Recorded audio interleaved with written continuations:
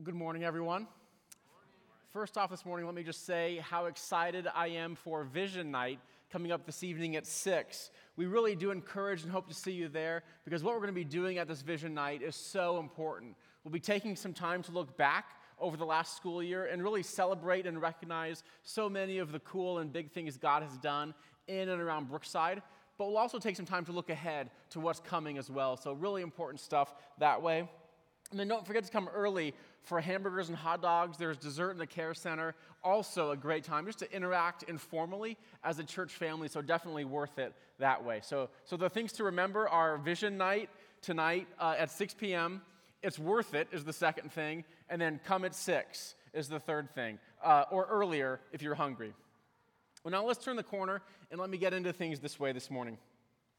Earlier this week, I was talking with a recent college grad who had grown up at Brookside and was a really great athlete in high school, did lots of sports, and was recruited pretty heavily for track and field out of high school. So went to a university in the area where he ran track and field and just had tremendous success, both at the local but also the national level, really ran lots of national events as well. And so this guy is a runner. He's got lots of experience with lots of different kinds of races. And so I was a little surprised, taken back, whatever, when I heard him say fairly strongly and fairly clearly that a relay race is so much more exciting and thrilling, those are his words, than an individual race.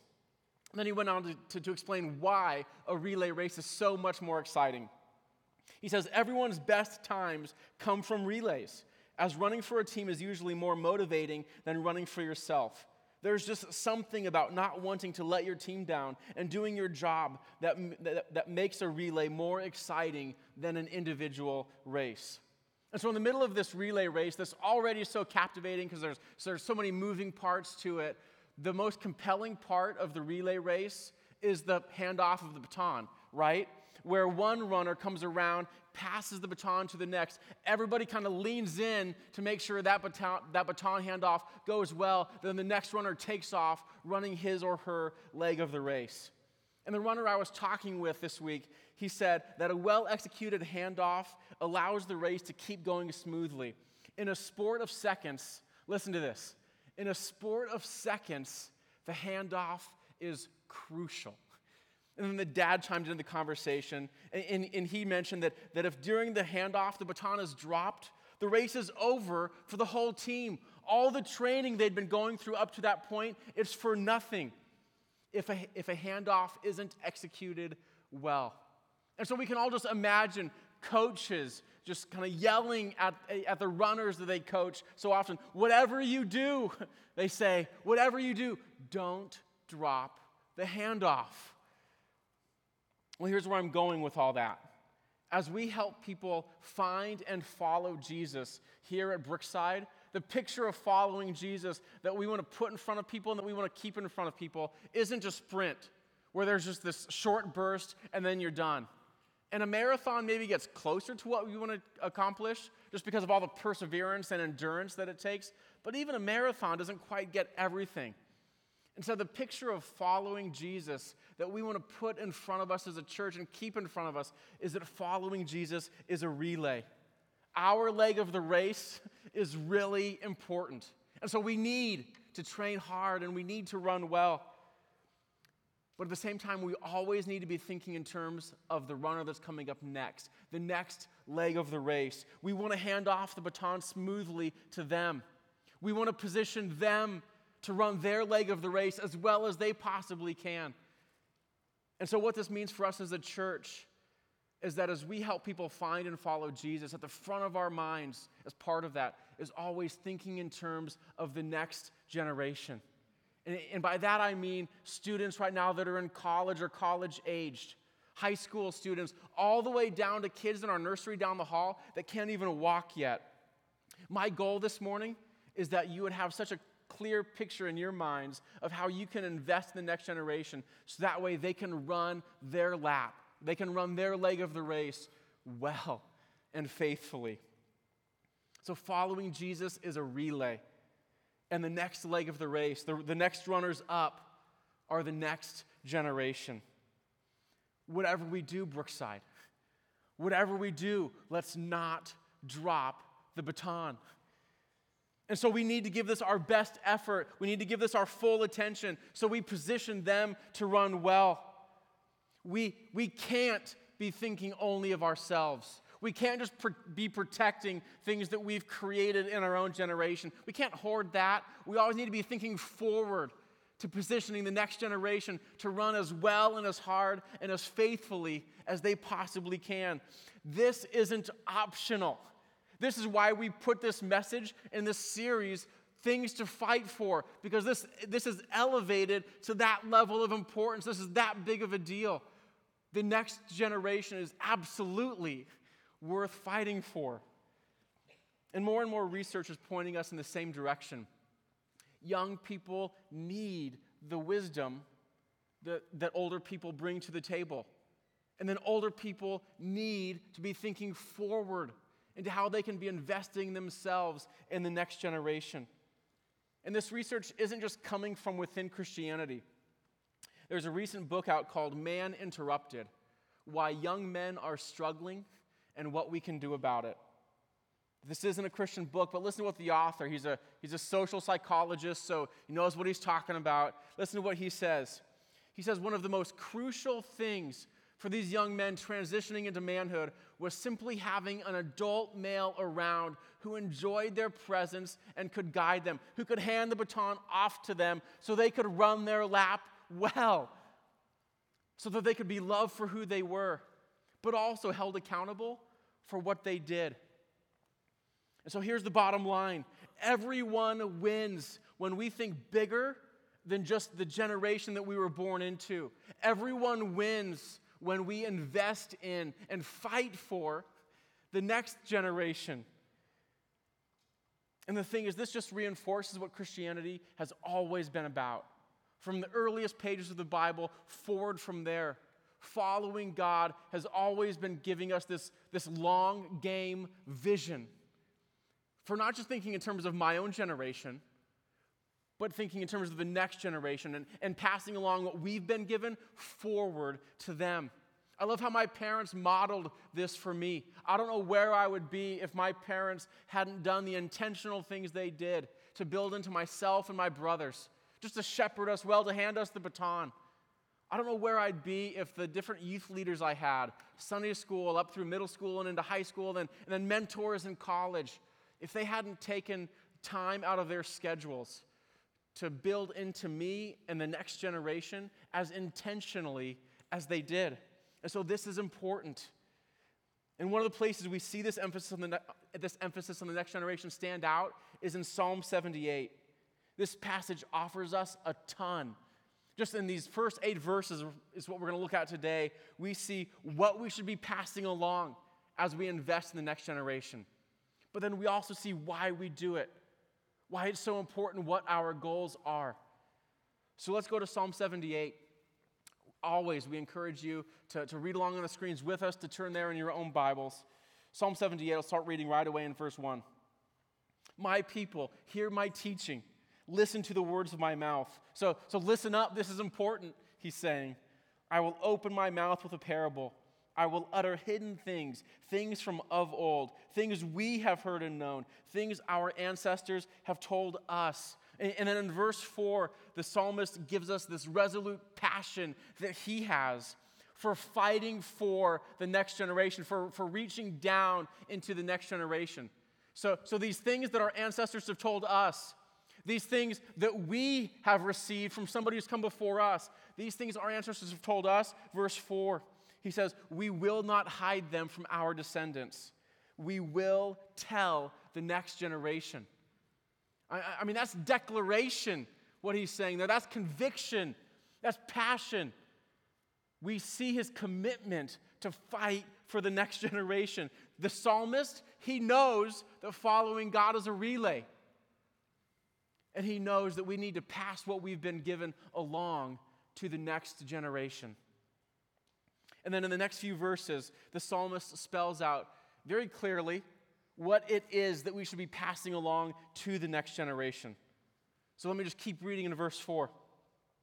So we will tell the next generation the praiseworthy deeds of the Lord, his power, the wonders he has done. He decreed statutes for Jacob and established the law in Israel, which he commanded our ancestors to teach their children, so the next generation would know them. But then again, look at this long game the psalmist has. Look at how far into the future he's looking. He says, so that even the children yet to be born would know them, and they in turn would tell their children. And so straight from those verses, we get this great framework for what we should be passing along ourselves to the next generation coming behind us. We see we should be passing along God's deeds, what God has done, ways he's worked around us. We should be passing along truth about God's character, what he's like, his power, his wonderful deeds. Then we should be passing along truth about what God has said. When these verses talk about God's statutes, that's just pointing us back to God's word, to the Bible. And so right there we see that we teach people, we pass along what God has done, what God is like, and what God has said. So let's look first at what God has done, passing along that piece of things to the next generation. Certainly, a big piece of this is always focusing on the great things that God has done that we read about in this book, because we never want to ignore that, all the way from creation on this end to new creation where history ends as we know it. And then in the middle of that, the biggest, greatest work that God has done on our behalf, the sending and the sacrifice of his son, Jesus Christ, the cross and the resurrection. Those are great things that God has done that we need to be passing along. But even as we do all of that, that still leaves us plenty of room to talk about things God has done in our lives and in our midst over the last couple of years, and over the last couple of months, and over the last couple of days. Because the next generation, they will never know how faithful God has been to you unless you take 15 minutes out of your day to share very concretely with them different examples from your own life about how God sustained you through a trial that you experienced, something you would never wish on anybody, but something God was faithful through on your behalf. The next generation will never know how good God's provision is unless you take 5 minutes out of your day to share a specific example of how God came through for you in a timely way in a difficult time in your own life. As a tangible reminder of all this from me, I've got this box in Carrie's in my bedroom underneath my nightstand. A few months ago, I brought in a box of things that Carrie gave me while we were dating. Now I've got this box of rocks. Don't worry, my bedroom isn't full of small boxes with random collectibles. Those are about the only two I've got. So when I was in high school, someone encouraged me, challenged me, whatever, to just keep my eyes out for ways God was working in me and around me, something that I would say would be pretty undeniable ways God would work. And then every time I saw one of those big ways God was at work, just to pick up a rock. So I've got a rock in here from when God got a hold of me in a big way in high school, just reset the trajectory of my life. I've got a rock in here. I pick up a rock every time I go to Zambia to train pastors. Because when I see God's global work and what he's doing to faithfully build his church through the work of those men over there, that is evidence, undeniable evidence, that God is still doing wondrous, praiseworthy deeds. I've got rocks in here that I pick up when I see God work in and around my kids in some pretty cool ways. And then there are rocks in here that I don't even remember specifically what they're for. But I know, even if I can't remember the details, that each one of those rocks was a time when God worked in me or around me in some big and undeniable way. And so we pass along what God has done, the praiseworthy deeds that he is still working in our midst. We also pass along what God is like. One of the quotes I use all the time is from this guy by the name of A.W. Tozer. He's got this great book, Knowledge of the Holy, and what he says what comes into our minds when we think about God is the most important thing about us. I think he is absolutely on point there. And so that means as we think about the next generation, It means if our thoughts about God are so important, that means one of the best things that we can do for the next generation is give them a right view of God. And so parents, that means that the best gift you can give to your kids isn't a fully funded college education. It's great if you can do that, but it's not the greatest gift. The greatest gift you can give to your kids is an opportunity to play on all these club sports teams. I mean, if you can fit that into your schedule, that's great. But parents, the greatest gift you can give to your kids is a right view of God. If you volunteer at Brookside in our kids' ministries, our youth ministries, the greatest gift you can pass along to them is a right view of God. Grandparents, the greatest gift you can give to your grandkids is a right view of God. If you've got nieces or nephews or younger cousins, I mean, you see what I'm doing here. All of us can do this.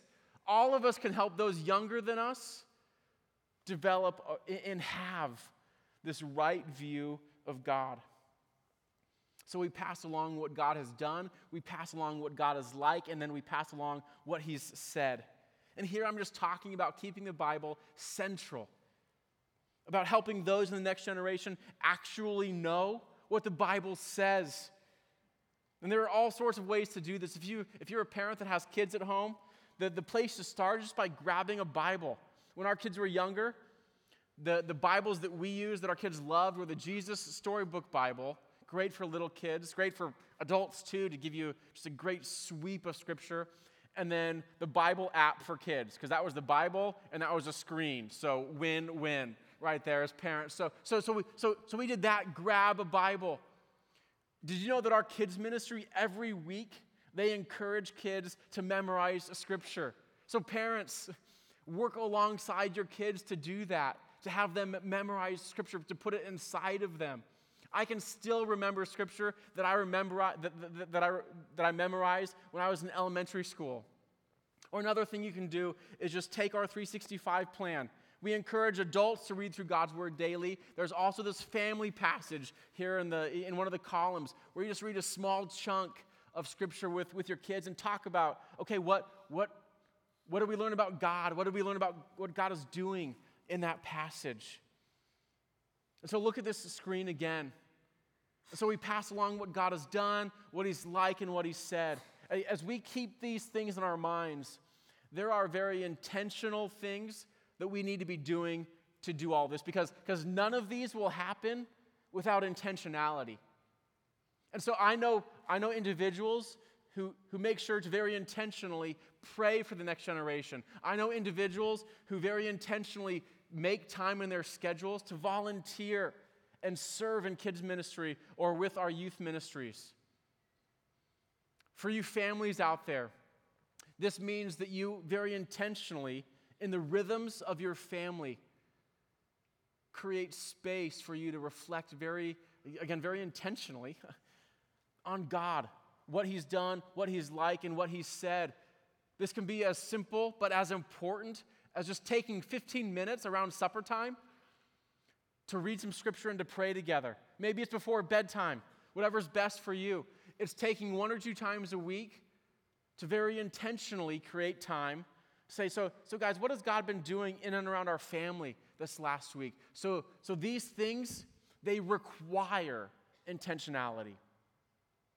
But even as important as intentionality is, there's all sorts of informal ways we do this too. Things that we can never plan or put on a schedule, but just small windows of time that open up where we can just insert one or a couple of these things into these completely unexpected windows.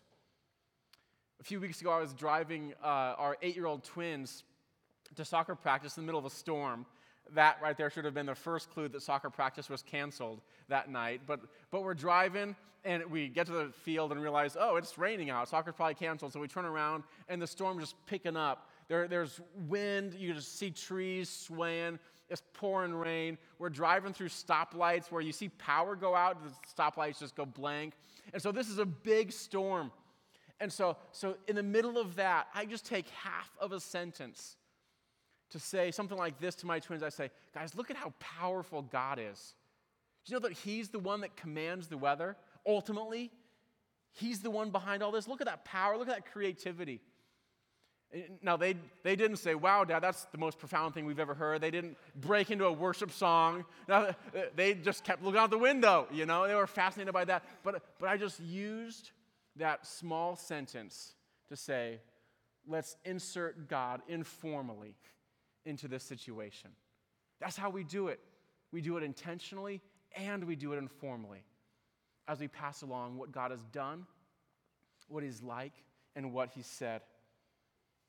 And then I love that Psalm 78 also shows us why we do all these things. It keeps the big picture in mind, and it shows us what God's grace working in the lives of the next generation, what it can accomplish.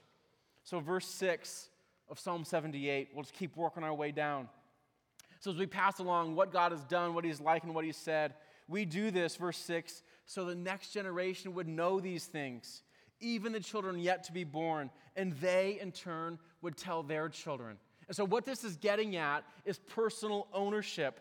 So the next generation owns their faith so fully that they pick up the baton, and they start thinking about how they can run well with it themselves. And they think about how they can pass it off one day to the generation coming behind them. And then I love the vision of this where even the children yet to be born would tell their children. So that way in 300 years, 400 years, when there are people walking around Omaha that none of us will ever know, there are people who are spending themselves to help others find and follow Jesus and to fight for the next generation because of how intentionally and faithfully we've passed the baton ourselves to the next generation. So that way they would have the personal ownership then to do it themselves and on from there. And then in verse 7, we see another thing we prayerfully want God to produce in the next generation, what we want Him to do. Verse 7 is straightforward. So then they would put their trust in God, and they would not forget His deeds, but would keep His commands. And so we invest in the next generation so that they would have wholehearted trust in God. So that following God wouldn't just be this token thing they do on Sundays and maybe on Wednesdays, but it would just capture who they are as people. So that way they would trust God enough to follow Him and gladly obey Him even when life is most difficult. That's what we want to see happen. Now, I know that we can't control any of these outcomes we've been looking at. We can't control either wholehearted trust or personal ownership. You can't snap your fingers and just create those things. This isn't a formula. I talk with parents often who pretty nearly have done all the right things. They've done the best they could with everything they were given. And their kids chose to go their own way. Their kids aren't tracking right now with Jesus. But I hope you hear my heart on this. Even though we can't control it, even though we don't know exactly what our kids, what the next generation is going to do as they take the baton, we still do everything we can to encourage and cultivate these sorts of things, this sort of trust, this sort of ownership. My father-in-law, he's a farmer in central Nebraska. It's all he's done his entire life is grown corn and beans. And the thing every farmer knows is there's nothing you can do to control growth in your fields. But that doesn't stop him from spending himself every day to create an environment in his fields where corn and beans can flourish. He spends himself to encourage something he can never control. That's the picture for what I want to be about as I think about the next generation. That's a picture of what I want us to be about as we think about the next generation, where we gladly spend ourselves for something that we can maybe never control, but we are going to do everything we can to encourage it, to create an environment where ownership and trust, where those flourish, where we fight for the next generation. So since investing in the next generation is such a big deal, is what we want to be about as a church family, then that means we need to take a little bit of time here towards the end of my time up here to say, so what? To look at some takeaways. Because if following Jesus is a relay, and if handing off the baton is crucial, how do we hand off the baton faithfully? How do we hand it off intentionally ourselves? How do we do this? First takeaway is that we run our lap well. And I put this at the top because I really do believe this is the most important. So my point here is simple. If we want to pass along a vibrant faith, that means that you need to have a vibrant faith yourself. Because what you model is way more important than any methods that you use or how current those might be. Jeff's sermon on fighting for a vibrant faith nailed it last week. So if you were traveling because of Memorial Day, get online, listen to it, because Brookside, all of this starts with us having a vibrant faith and us running our lap well. And then let me just repeat something Jeff said last week. It is never too late to run your lap well. Maybe you've taken a detour, it feels like. Maybe you feel like you've tripped and stumbled all over the place. It is never too late to pick yourself back up and start running well. I've got a friend who's 40 years old, and he said that his mom has had more spiritual influence on him in the last 2 years of his life. So since he was 38 now to when he's 40, than she ever had his entire life before that growing up. So I don't know what it was that made her start running her lap well. I don't know the intricacies of it. But she knows, and this friend of mine knows, it is never too late to start running your lap well. Second thing we do is that we pass the baton, is the second takeaway. I mean, just think how crazy it would be in a relay race if one runner is grabbing the baton and he kind of runs around, about to finish his leg of the race, puts it in the hand of the next runner, but then doesn't release his grip on the baton. That would be like an awkward mess in the middle of the track. Because there comes a time in every relay where the right thing to do, the best thing to do, the natural thing to do, is to hand the baton off. And in the same way as we invest in the next generation, there comes a time when the right thing to do, the best thing to do, the most natural thing for us to do is to hand the baton off to the next generation, to hand off responsibility, and to trust God's work in and through this next generation, and then to benefit from everything that they bring to the table.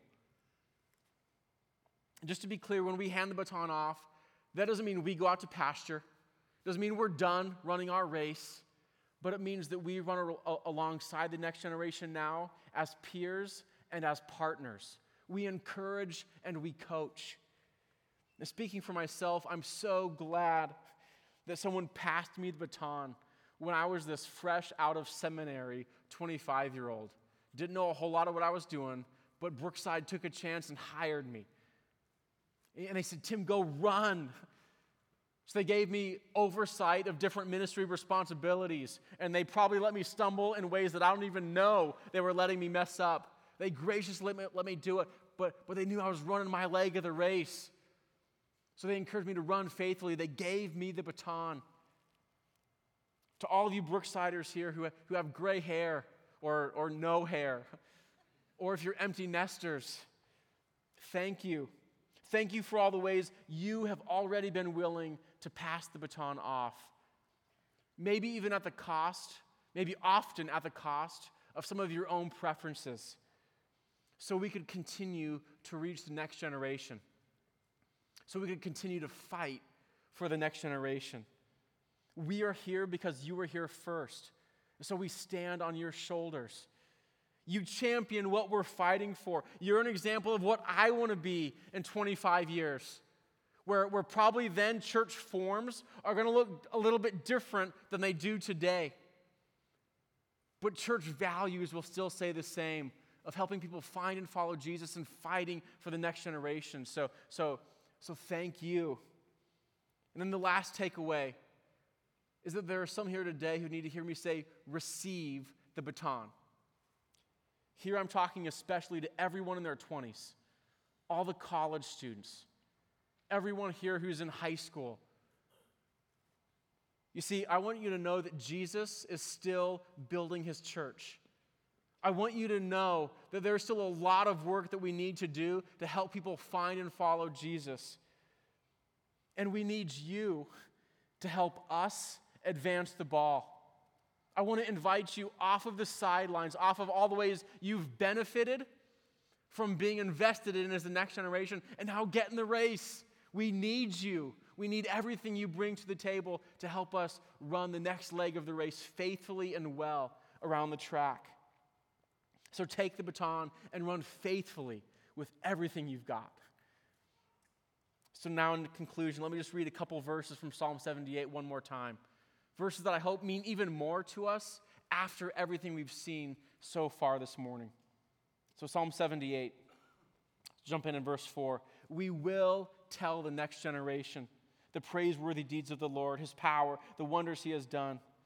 He decreed statutes for Jacob and established the law in Israel, which he commanded our ancestors to teach their children, so the next generation would know them, even the children yet to be born, and they in turn would tell their children.